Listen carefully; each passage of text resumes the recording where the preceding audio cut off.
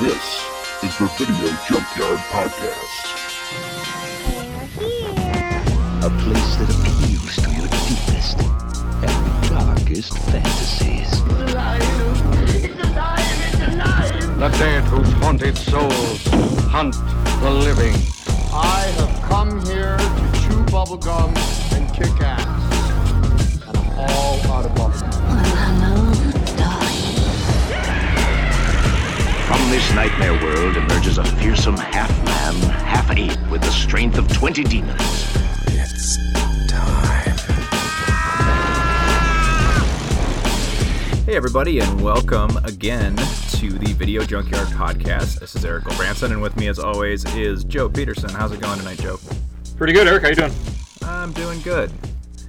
Been keeping yourself busy? Very, very. It's been an exciting couple of weeks. A lot of traveling. The big thing lately that I did is I went and actually saw Jurassic World: Fallen Kingdom, which it's been weird, you know. For those of you that don't know me, this is the Jurassic Park franchise is kind of a huge thing in my life, being a paleontologist. But I have to say, this film, it was so marketed that I actually was not excited to see it. It was I can't believe I waited a week.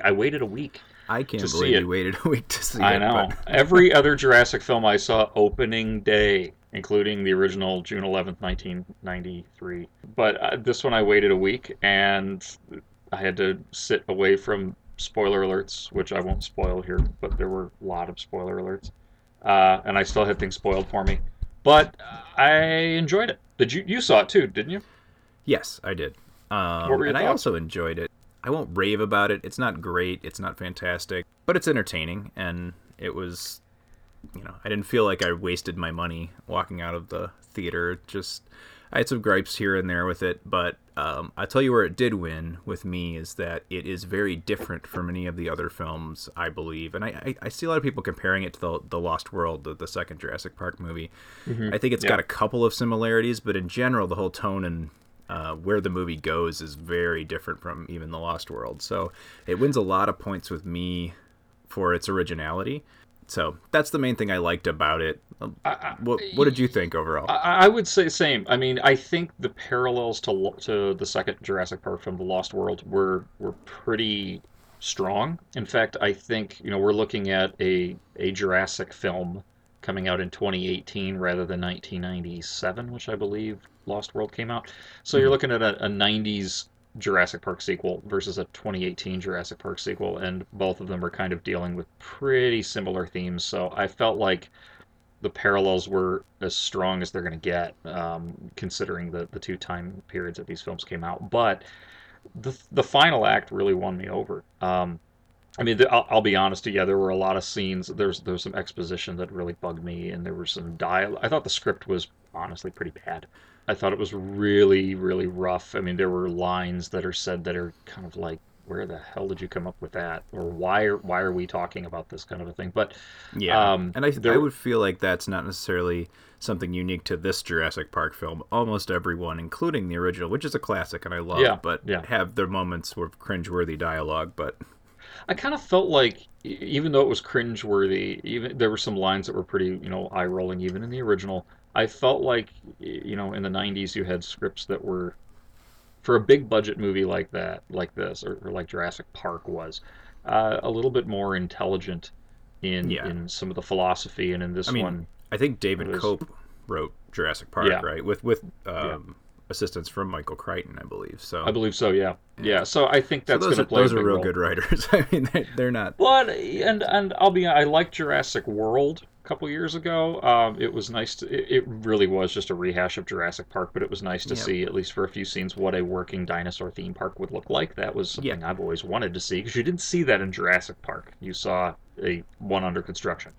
Yes. So that was kind of cool, and I felt like where they went with this one, which I won't spoil it, but where they go with this one, it's different. It's something new, and I have a lot of questions how this new direction is going to work, because it leaves a lot to the imagination, but I guess I'm actually more excited to see the next one than I was for this one. So it won me over, and I will say also, from a technical perspective, which, by the way, I don't like to do I don't like to criticize the science in science fiction films, because if anybody's going to complain about the science in a Jurassic Park film, you do know that we can't clone dinosaurs, right? So if you're willing to put that one off to the side, you should be willing to put a lot more. This is why physicists don't get mad when they watch Star Wars and a lightsaber's impossible, but I digress. The dinosaurs look much better in this one than they did in the last one. Yes, And and there's more of them, and they went with practical effects a lot more, so those were all things that won a lot of points for me. Yeah. Yeah, the other one, I wasn't a huge fan of Jurassic World, and I think it was mostly because of it was a bit derivative of the original Jurassic Park. It was really just a rehash. The same kind of complaint that I have about Star Wars: The Force Awakens.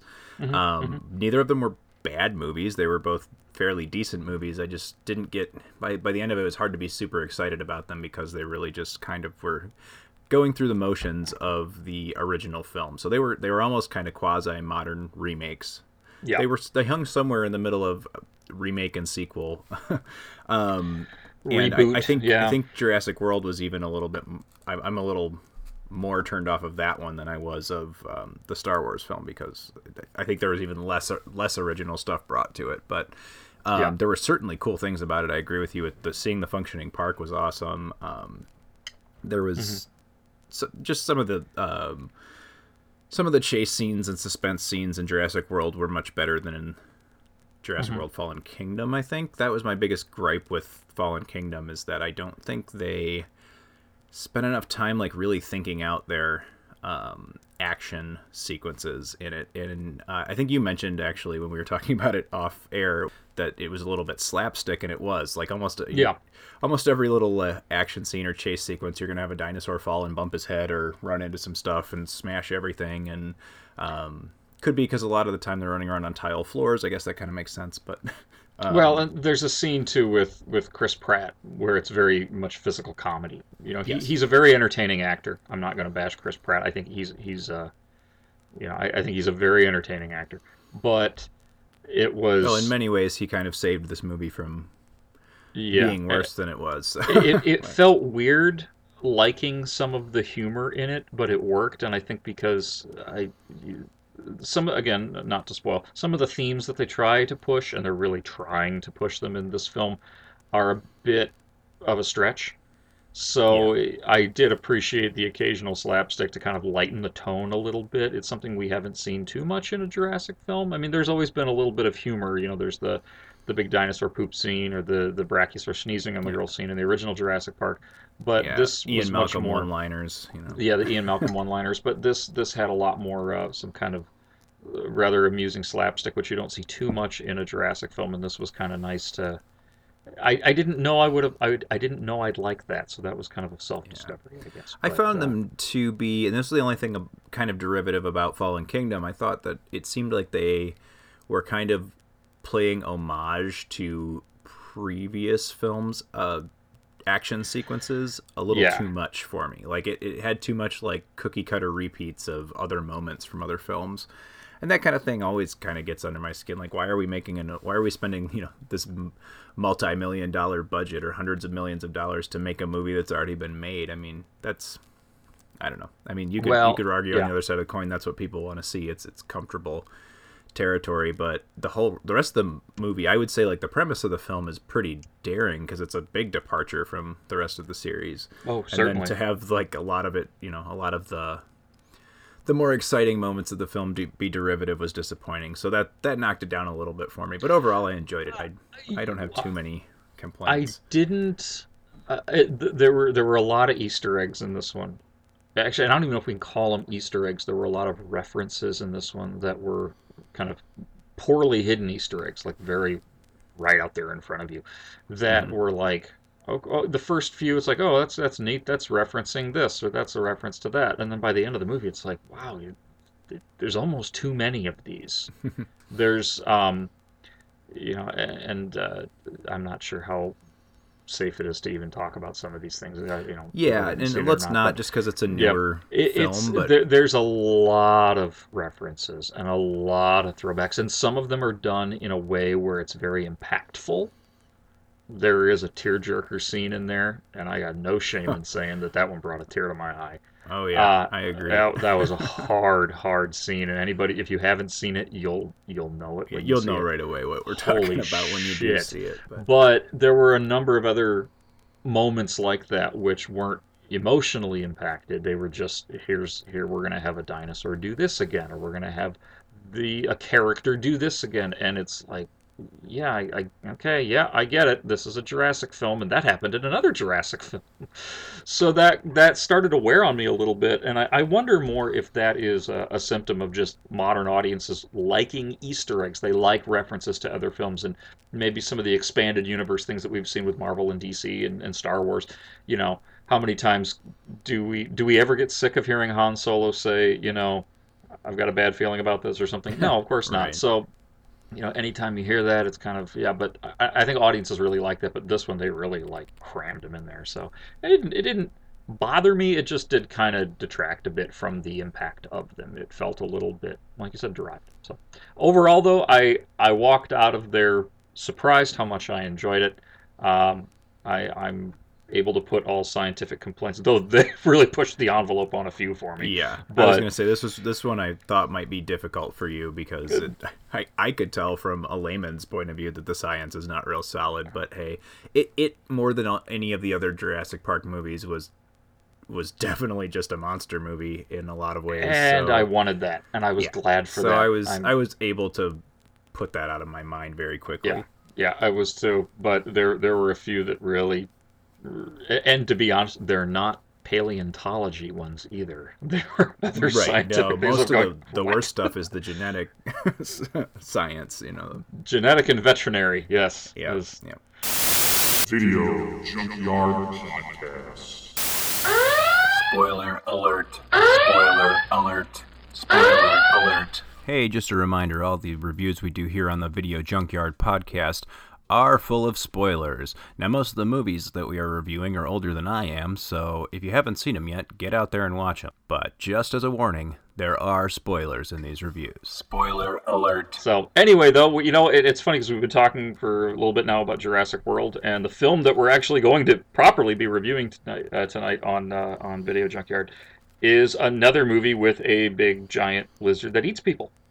Yes, it is. And this was your recommendation. This one was your recommendation, which I admit I had never seen before doing this. So why don't you lead us in? I was surprised that you hadn't, but the film is Dragonslayer from 1981. No doubt you've heard of our trouble at home. A dragon, fire and stench. It is evil.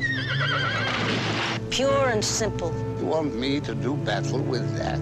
Behold, for I am chosen, I shall die that many may live. Twice each year, the king selects a new victim. Chosen by lot. Girls, virgins. Your king's made a pact with a monster. But your children were dying. Only a few. Does that sound cruel? Blacksmith, have you ever forged a weapon? An edge like no other on this earth.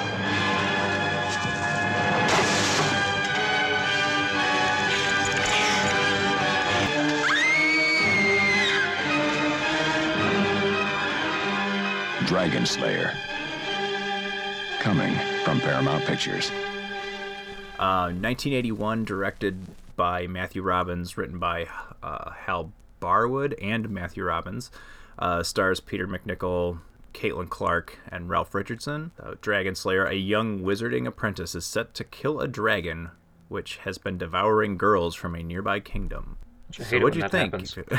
Oh my god, I love this. I love this movie. In fact, I found it on, I think it was on Stars or something. You recommended it, and I searched through the different streaming things that I can get my hands on, and I found it on Stars, and I watched it that night, and by the time it was over, I'd already ordered myself a DVD copy on Amazon, and it arrived. I really loved it, and I mean, so we've got a young Peter MacNicol, and I mean a young Peter MacNicol. Like, this is pre-henchman for Vigo. Young Peter MacNicol. Wow, this was a really cool movie. Oh, and there's also Ian McDiarmid, isn't it, too? Yes, there is, yeah. Ian McDiarmid. Nice, and I was surprised that this was a Disney movie. Absolutely. Disney movie. This was in that awesome era with Disney when they were starting to do a little bit more, I I don't want to say adult fare because that gives it a totally different meaning, but more just like Right. more grown up movies. You know, they did this, and then later they came out with in 1984 they did Splash, which is still a pretty fun movie. You know, so this Yeah, was in a and really unique time period for Walt Disney Productions. I And believe Paramount. it was a co-production between Walt Disney Pictures and Paramount Yeah. Pictures. And Yep. Paramount actually ended up distributing in the United States, and Buena Vista, which is Disney's distributor, handled it overseas. There was a bit of some backlash to this film, I believe, at the time when it came out, being that it is a little more adult. I wouldn't say it's not like it's a hard R or anything, but it's certainly a little more adult than your regular Disney fare. There is some violence, some blood and gore violence in it, on multiple occasions, as well as, I think, partial nudity. And in general, when you say it's an adult film, it makes it sound a lot worse than it really is, but it certainly is more grown up than your average Disney fare, especially at the time. So when there was a little bit of backlash about this, it's never been confirmed by anybody at Disney, but I was reading a little bit about this, that it's theorized that this film is probably the reason that the Touchstone Pictures branding or production branding came about from Buena Vista, or from Disney, and they stopped putting the Walt Disney Pictures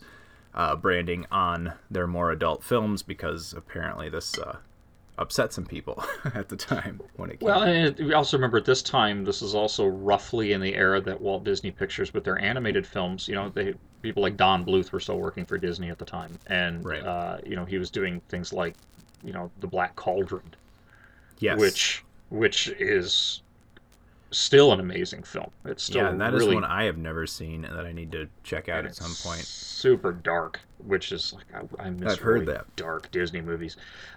This was a lot of fun, and I know one of the criticisms that I read about that this received when it came out was that it's very similar to some of the heroes in Star Wars. You've got the relationship between Peter McNichol and the Wizard is very kind of Luke and Yep. Obi-Wan, kind of, I guess, if you really wanted to see it that way, you could see it. I But mean, it is, but then again, haven't we seen adventure films like, Star Wars prior wasn't to Star Wars, and then many Star Wars after wasn't Star Wars? exactly original, exactly. No, So. and I don't think George Lucas ever pretended it was. He was No. trying to create, a space fantasy that felt like the old times, Flash Gordon serials and such. So his ideas for that were certainly to, based on something and to pay homage to something that he respected growing up. So, Well, and and one of the I don't things think the similarities are so strong that it detracts in any way from the film. And truth be told, this actually followed The Empire Strikes Back, so it's been removed by about 5 years from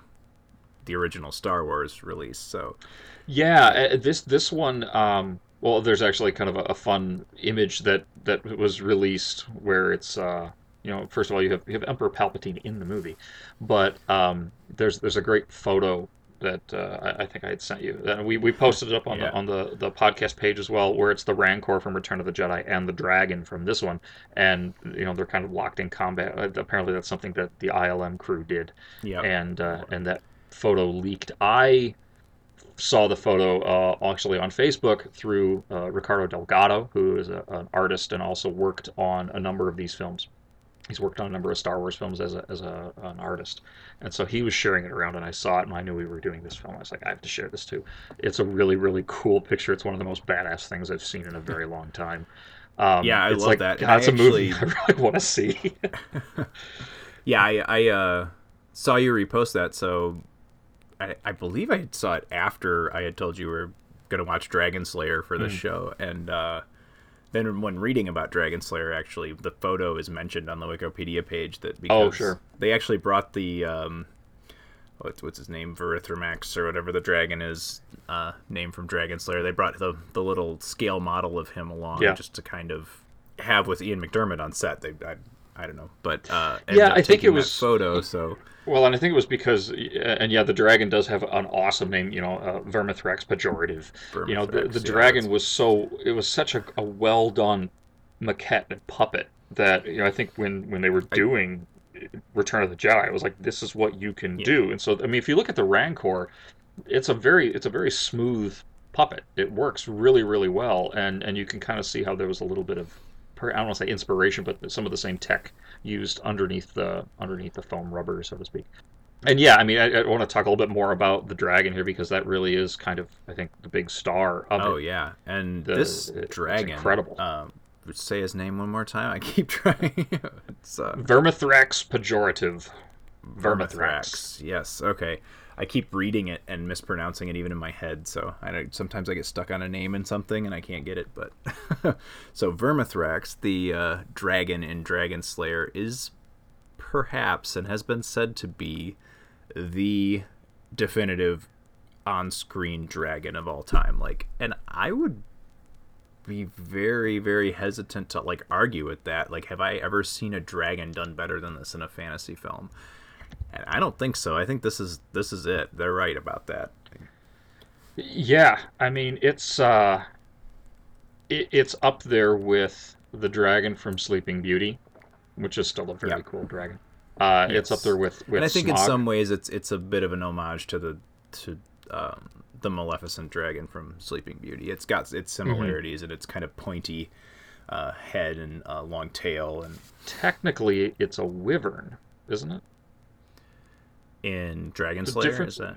Yeah, I mean, isn't there like a difference between like a true dragon and a wyvern? I mean, a wyvern's a type of dragon, but isn't a wyvern a two-legged dragon, and then the arms are attached to the wings, so the arms are the wings? Because I know Smaug is that way. I think Vermithrax is too. And then you got like the dragon from Dragonheart, you know, that really odd movie, where he's walking around on all four, and then plus he has a set of wings. Yeah. This is for the dragon nerds out there. We know our shit. So anyway, right. I couldn't tell you actually. I think I mean that sounds right. I have heard that word used to describe different type of dragon before, but yeah, I couldn't tell you my dragonology is a little soft this evening. This is like the D&D creeping out. But I think the design for this dragon, and the fact that it's either a puppet or a very large animatronic, depending on the scene, and it's incredible. This is I love seeing movies like this because you don't see them like this anymore. You know, we just talked about Jurassic World, and they brought back practical effects, which was great. You know, and that was one of the things that made the first movie so good. And then actually Jurassic Park 3, they did a little bit of mixing CGI and animatronics in the same image, in the same scene, which was great. And this, I mean, there is some really incredible animatronics and model work done in this film. This is a lost art. This really is a lost art. And I mean, this is the reason. I mean, there's a lot of great things about Dragonslayer. Dragonslayer is a really good movie from start to finish. It's got kind of all the earmarks of it's how you do epic fantasy in 90 minutes. In a way, it's got the young apprentice going on a quest. It is loosely based from the writer's standpoint on the Walt Disney short The Sorcerer's Apprentice, which stars Mickey Mouse from the film Fantasia. At least that was their inspiration for starting this script. It obviously grew from there, and it becomes something very different. But you can see that relationship between the sorcerer and his apprentice. Yeah, early in the film is certainly influenced by Disney's short in the Fantasia film. Well, and I liked the medieval fantasy aspects in this, where the girl is making a shield out of molted dragon scales, and there's an amulet, and there's a dagger, and these little things, and it's like every scene I was waiting for somebody to say like roll for initiative. It really felt like an RPG campaign brought to life, where this is, and yeah, I still game, and I know you do too. This is what I want my campaigns to be like. I want it to be like this movie, and so it was so much fun. Has such a like pure fantasy setting, or a pure Dungeons and Dragons, if that's the type of fantasy. Yeah. It's probably one of the best sword and sorcery movies because of that. It doesn't have any non-human characters besides the dragon. Right. And you could argue that maybe a sorcerer is a non-human character, but they're not portrayed to be anything otherworldly other than the fact that, you know, they have magic powers or have learned magic through some. It's not given a whole lot of background. But so throughout this era, like late 70s, early 80s, there are many very good and many very bad sword and sorcery movies that come out right around this time. This is definitely one of the best of them. Mm-hmm. But they all tend to do that where, unlike Dungeons & Dragons, unlike Tolkien fantasy, where everything is kind of set in a realistic-ish Dark Ages or Middle Ages, where there is magic, there are creatures, but most of the characters are human. They don't have your elves and dwarves and halflings.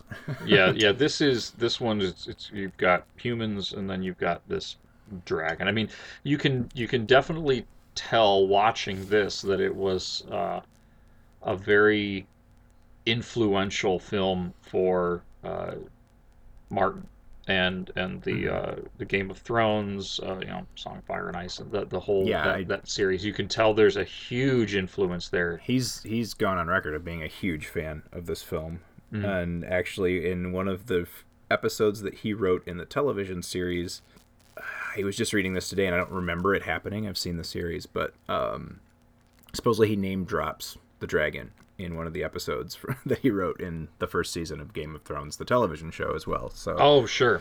Yeah. I also read, and this is actually something on the Wikipedia page that I was attracted to very quickly, was that the design of the dragon was strongly influenced by a Jurassic era pterosaur called Rhamphorhynchus. So that's a thing. That's a thing.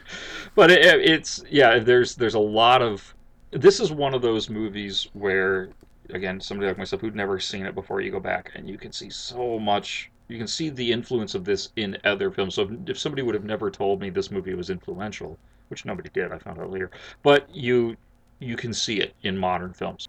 It reminds me of the time my dad and I went and saw Lord of the Rings, the Fellowship, the very first one.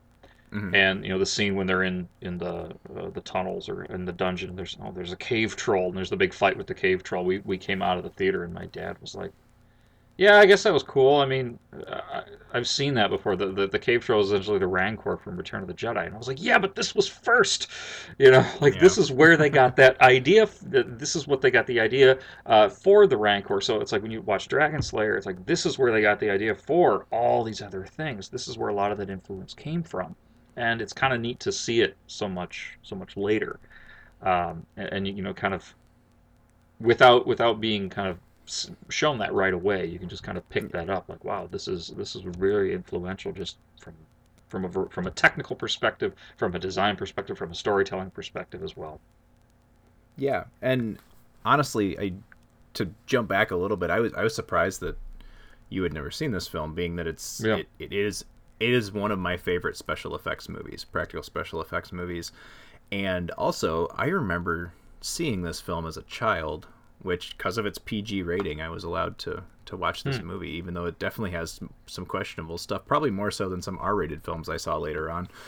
Yeah, I remember watching this, checking it out from the Pecatonica Public Library when I was, 6-8 years old, and it really being rather terrifying. Like, it was an effectively scary movie. I wasn't like running and hiding from the television or anything, but it definitely felt the fear. There's some great suspense. There's some great suspense, and yeah, I don't. Well, the dragon's just hideously scary. Like it actually is a very effective creature. It's such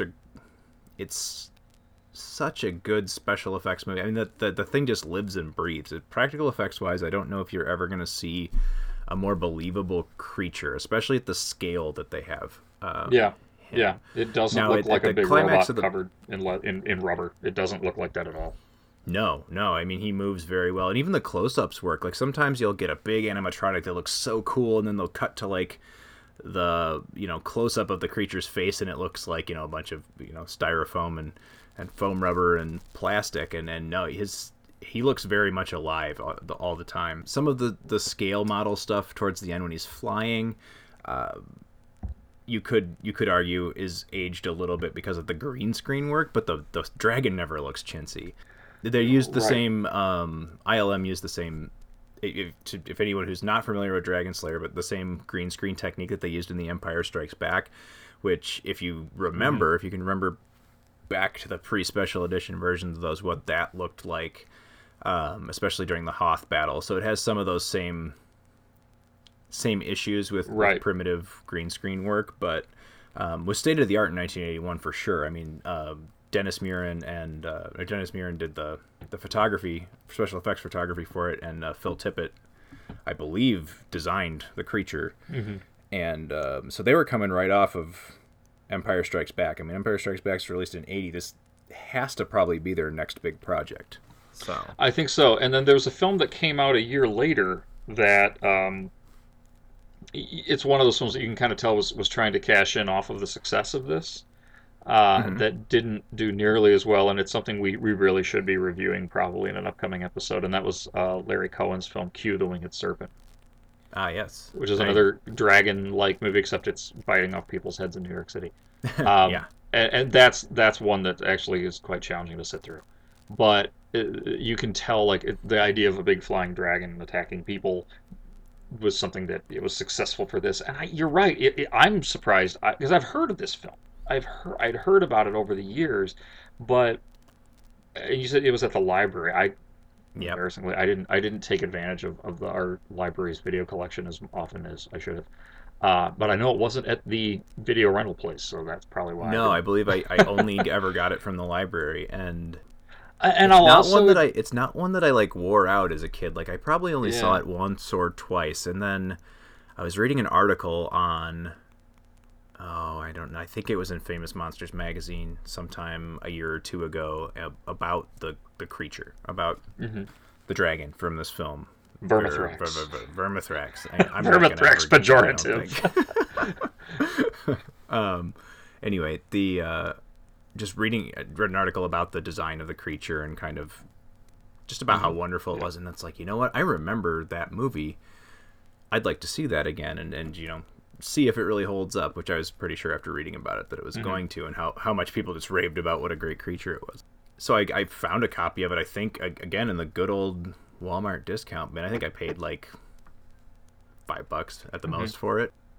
Ran home and watched it right away, and I liked it so much more even than I did when I was a kid. I remember liking it, but there was so much other than just the monster. The monster's that's the climax. It's the main event, but it's really a good fantasy film. It really overall. is. Like it's and I'll admit too that when I was a kid, this type of fantasy, sword and sorcery fantasy, did not interest me that much. And I think it maybe it's an age thing. You know, I actually didn't play D&D when I was a kid. And by the time I was little or old enough to be playing board games, D&D was something that maybe older kids were playing. I remember a couple of older friends of mine played it. I was born in 81, so by the time I was, online mentally, in the late 80s, it wasn't something that was quite as popular. Video games were starting to get popular, and I didn't even play a lot of those. I was more into action figures. So, so it was something that I actually kind of got into fantasy stuff much, much later. As a kid, I watched movies like, The Last Unicorn quite a lot, which is another one we should review on here, which is a film that I still think is very good, and that's a sword and sorcery film, but it still wasn't Star Wars, and it still wasn't Indiana Jones, and it wasn't Ninja Turtles and Batman. So this is something that actually I've came into more in my adulthood. I've really started to embrace the fantasy thing, and I love going to Ren fairs and all that crazy shit. But this really was like, this is one of those things like, God damn, how did I miss this as a kid? This was great. Yeah, and I felt like this was literally for me one of those like forgotten treasures. Like I remember seeing it as a child, but only when I was reminded about it, how good it was, did it like pop into my head like, oh, I really need to see that again. And I'm really glad I did get a chance to pick it up, because I really liked it, and I found it just as enjoyable this time when I watched it for the show. So it's a fantastic movie. It's I think it's been said that it's all about build up to the dragon, and where that's kind of true. I think it's a good fantasy film, and that it hits all of those kind of watermarks. It's about this young apprentice coming of age who has kind of a quest he's sent out and to destroy this dragon. And it also has a really great subplot about the virgin sacrificed to the dragon in the kind of the small kingdom that the lottery. Yep. The lottery, and it's cool too, because especially you're in this film, you've got the character of Princess Elspeth, Mm-hmm. And her father, the king is Cassiodorus is a total ass. Yep. I mean, this is a king you love to hate. But actually, I don't even know if it's one of those love to hate. I think love to hate, on second thought, is one of those characters like... That's giving him too much. Yeah, love to hate is like Negan on Walking Dead. It's like, you like seeing him on the screen even though he's a piece of shit. This guy's just a piece of shit. Yeah. Well, he's cowardly, he's... manipulative. And especially how the movie ends. Yeah. How the movie ends. I love with that. that I mean, the whole thing as kind of a... It's easy to say dark, and it's a little dark when you compare it to like other Disney fare, but I wouldn't say it's necessarily a dark film. Mm-hmm. It's a film that lives in a very realistic world, even though it has dragons and magic and such. But so yeah, I mean, there's the political play. This guy's all politics the whole time. He's playing political games to keep his daughter out of the lottery. It sounds like after his brother, the former king, was killed, he was too cowardly to go and take on the dragon, so he came up with the system to try and appease it. Was successful with that, but so basically his cowardice has been his only thing he's been good at as a king of this what looks like a fairly small city-state or whatever it is. But yeah, at the end he literally claims after the sorcerers have finally destroyed the dragon, he comes and claims himself Dragonslayer and claims the victory for himself, and what is very believable that many kings would have done, especially at the period of history. Oh sure, I mean Cassiodorus essentially, he's now as you said, his brother, I think, was his previous king and was killed, and so instead of taking on the dragon, he creates the system for Erland, where essentially he's just trying to make Erland great again. And it with some really screwed up results. I really liked that. I really enjoyed the subplot, because the basic story, like you said, it's a sorcerer's apprentice on a quest to kill a dragon. It is, and I know I keep bringing this back to like an RPG, but that's how most RPGs are, right? You're in a tavern, and you meet somebody who sends you on a quest to get or do or kill something. And it usually ends up, almost all the campaigns are written where not all is as it seems, and that's kind of what happens here too. That's what here too. There's a big not all as it seems in the end. Right. But then there's also these side plots and the whole thing with the princess and the lottery and the king. It's almost a side quest in a way, because he helps reveal that. And so I really like that. And I think you're correct. I agree with you. It may be. And I'd have to do a lot more watching of sword and sorcerer movies from the era, because they just don't make them anymore, and they really should.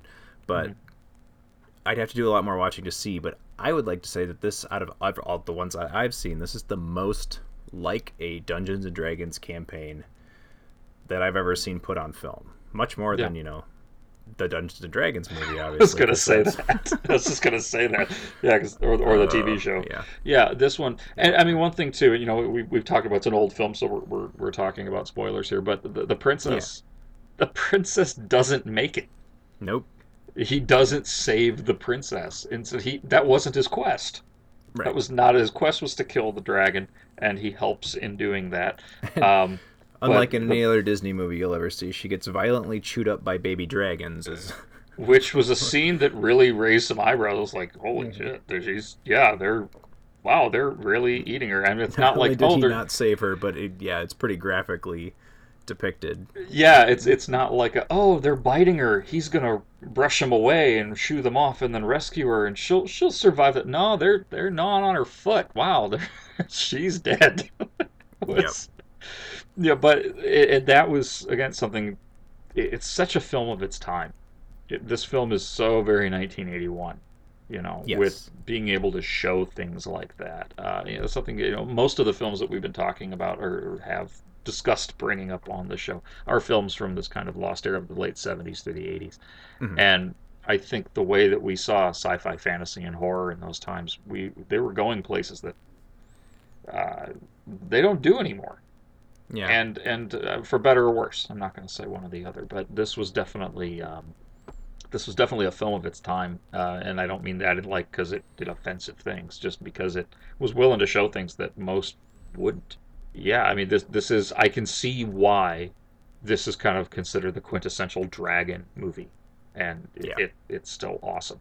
It's still awesome. That's why, like I said, before I was even finished watching it, I was ordering it on Amazon. Like, okay, when's my DVD getting here?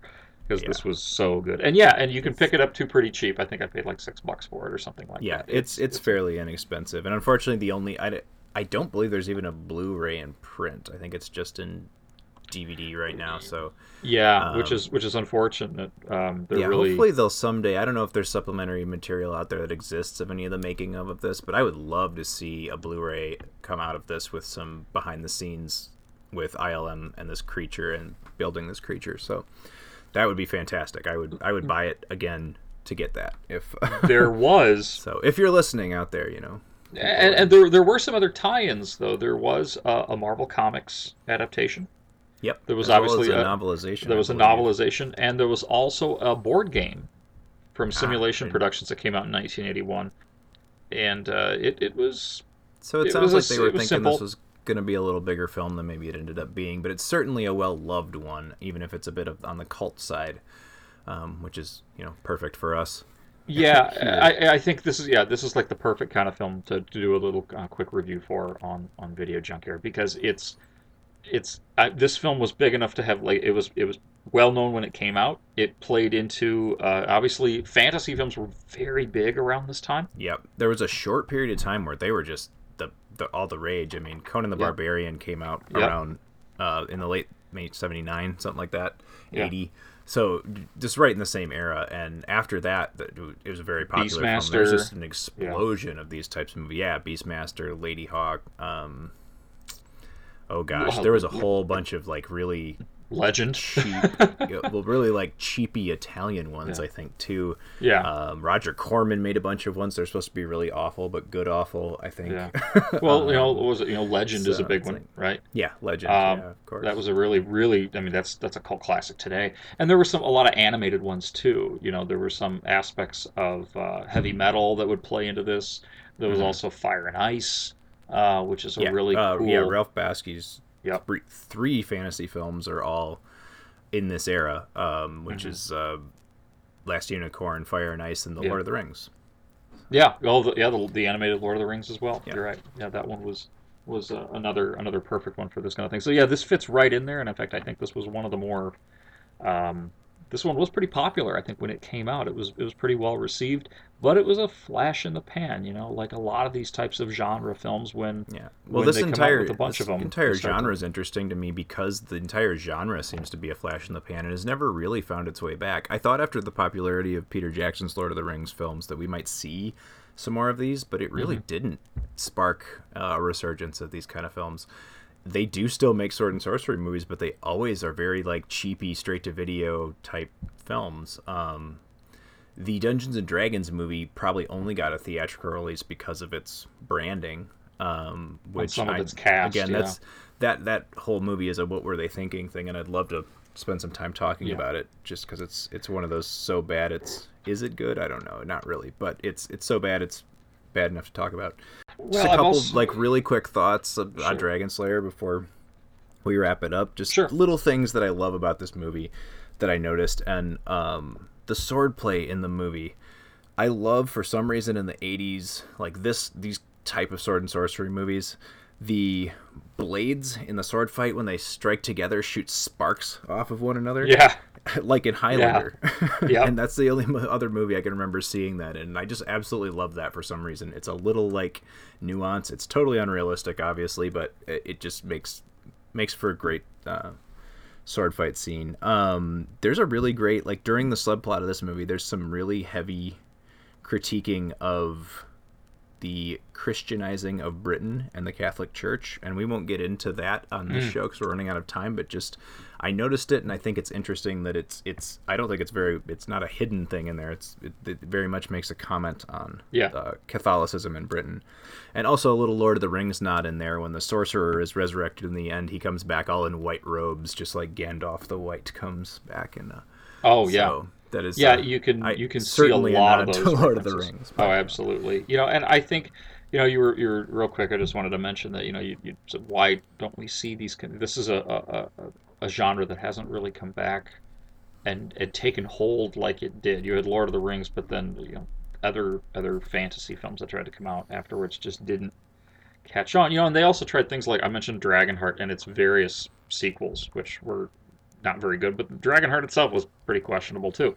Wasn't very good. But I think, I don't know, maybe it's the next thing that we'll see. Like we've had 10 years of superhero movies. We'll see what happens when that starts to, at some point that's got to die down, So we'll see if maybe something like this comes back. I would love to see this, but however, I did notice that there's a new Robin Hood movie coming out, which is a great way of trying to bring this back in, which is medieval, and it's very much not, though. It's like Robin Hood Kung Fu. It looks really odd. So I'm not trying to judge a movie I haven't seen. It just doesn't look like something hopefully I'm gonna enjoy. Be pleasantly surprised, but it didn't excite me either.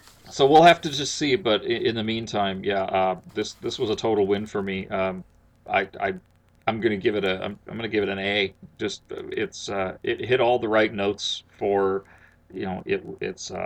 it's a fun fantasy film. It's got really good effects. The story's really good too, and it's nice to see those together. It's not a movie where you have to go, oh, the story was lame, but the effects were good. No, everything works together really, really well. So I'm going to give it an A. What about you? Yeah, I think I'm right on the same page. Additionally, I wrote down A-, but as we talked about it, I don't really think I could detract from this in any way. There's nothing about this that knocks it down to a minus, so I don't know why I wrote that down. I agree, it's an A movie. It's if you're into that Dungeons and Dragon-y type fantasy, sword and sorcery type fantasy, this is probably, I don't know if I'd use the word quintessential, but yeah, let's call it that, the quintessential sword and sorcery film of the era.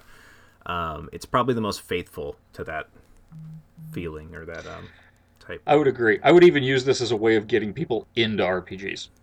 Yeah. Show them this and say, now how would you like to do that? In your mind. The only thing it's missing is different, character classes. Exactly. But otherwise, it's all there. But, so great movie. I highly recommend it to anyone could track down a copy of it, or if you have the Stars app, you said that it's on there. So I believe it's on Stars right now. So yep. But otherwise, do you have any parting thoughts about the podcast? Some other things coming up? No, just as always, I'd like to remind you to get involved with the conversation and send us some feedback. You can always get in touch with us on Facebook or on Twitter. If you would like to, please write us an email at VideoJunkyardPodcast@gmail.com. And we will try to read some of those on the air if we ever get any. Yeah, just let us know what you think of the show.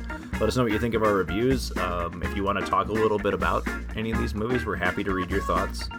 Also, if you want to recommend some themes or some films for shows, we're certainly open to suggestions, especially if you can discover us at something we haven't seen. How about that? I'll make it a rule. If you can recommend a movie that's one of these hidden treasure type movies that one of us has never seen, we'll watch it and review it on the show. So that sounds great. Get in touch just get in touch with us. We'd like to hear from you. And if you feel like we missed anything in talking about Dragonslayer or fantasy films, since that was kind of the thing we were talking around today, feel free to drop us a line on that too, because like we just said, there's not a lot of these out. Maybe we missed some, and if there's some other ones out there, please, people listening, I'm sure we've missed some. I would love to track more of these down. Yes, absolutely. So that shoot us an email. It's VideoJunkyardPodcast@gmail.com. I'd like to thank everybody for listening, as always, and we will see you next time in the Video Junkyard. Thanks for tuning in. See ya.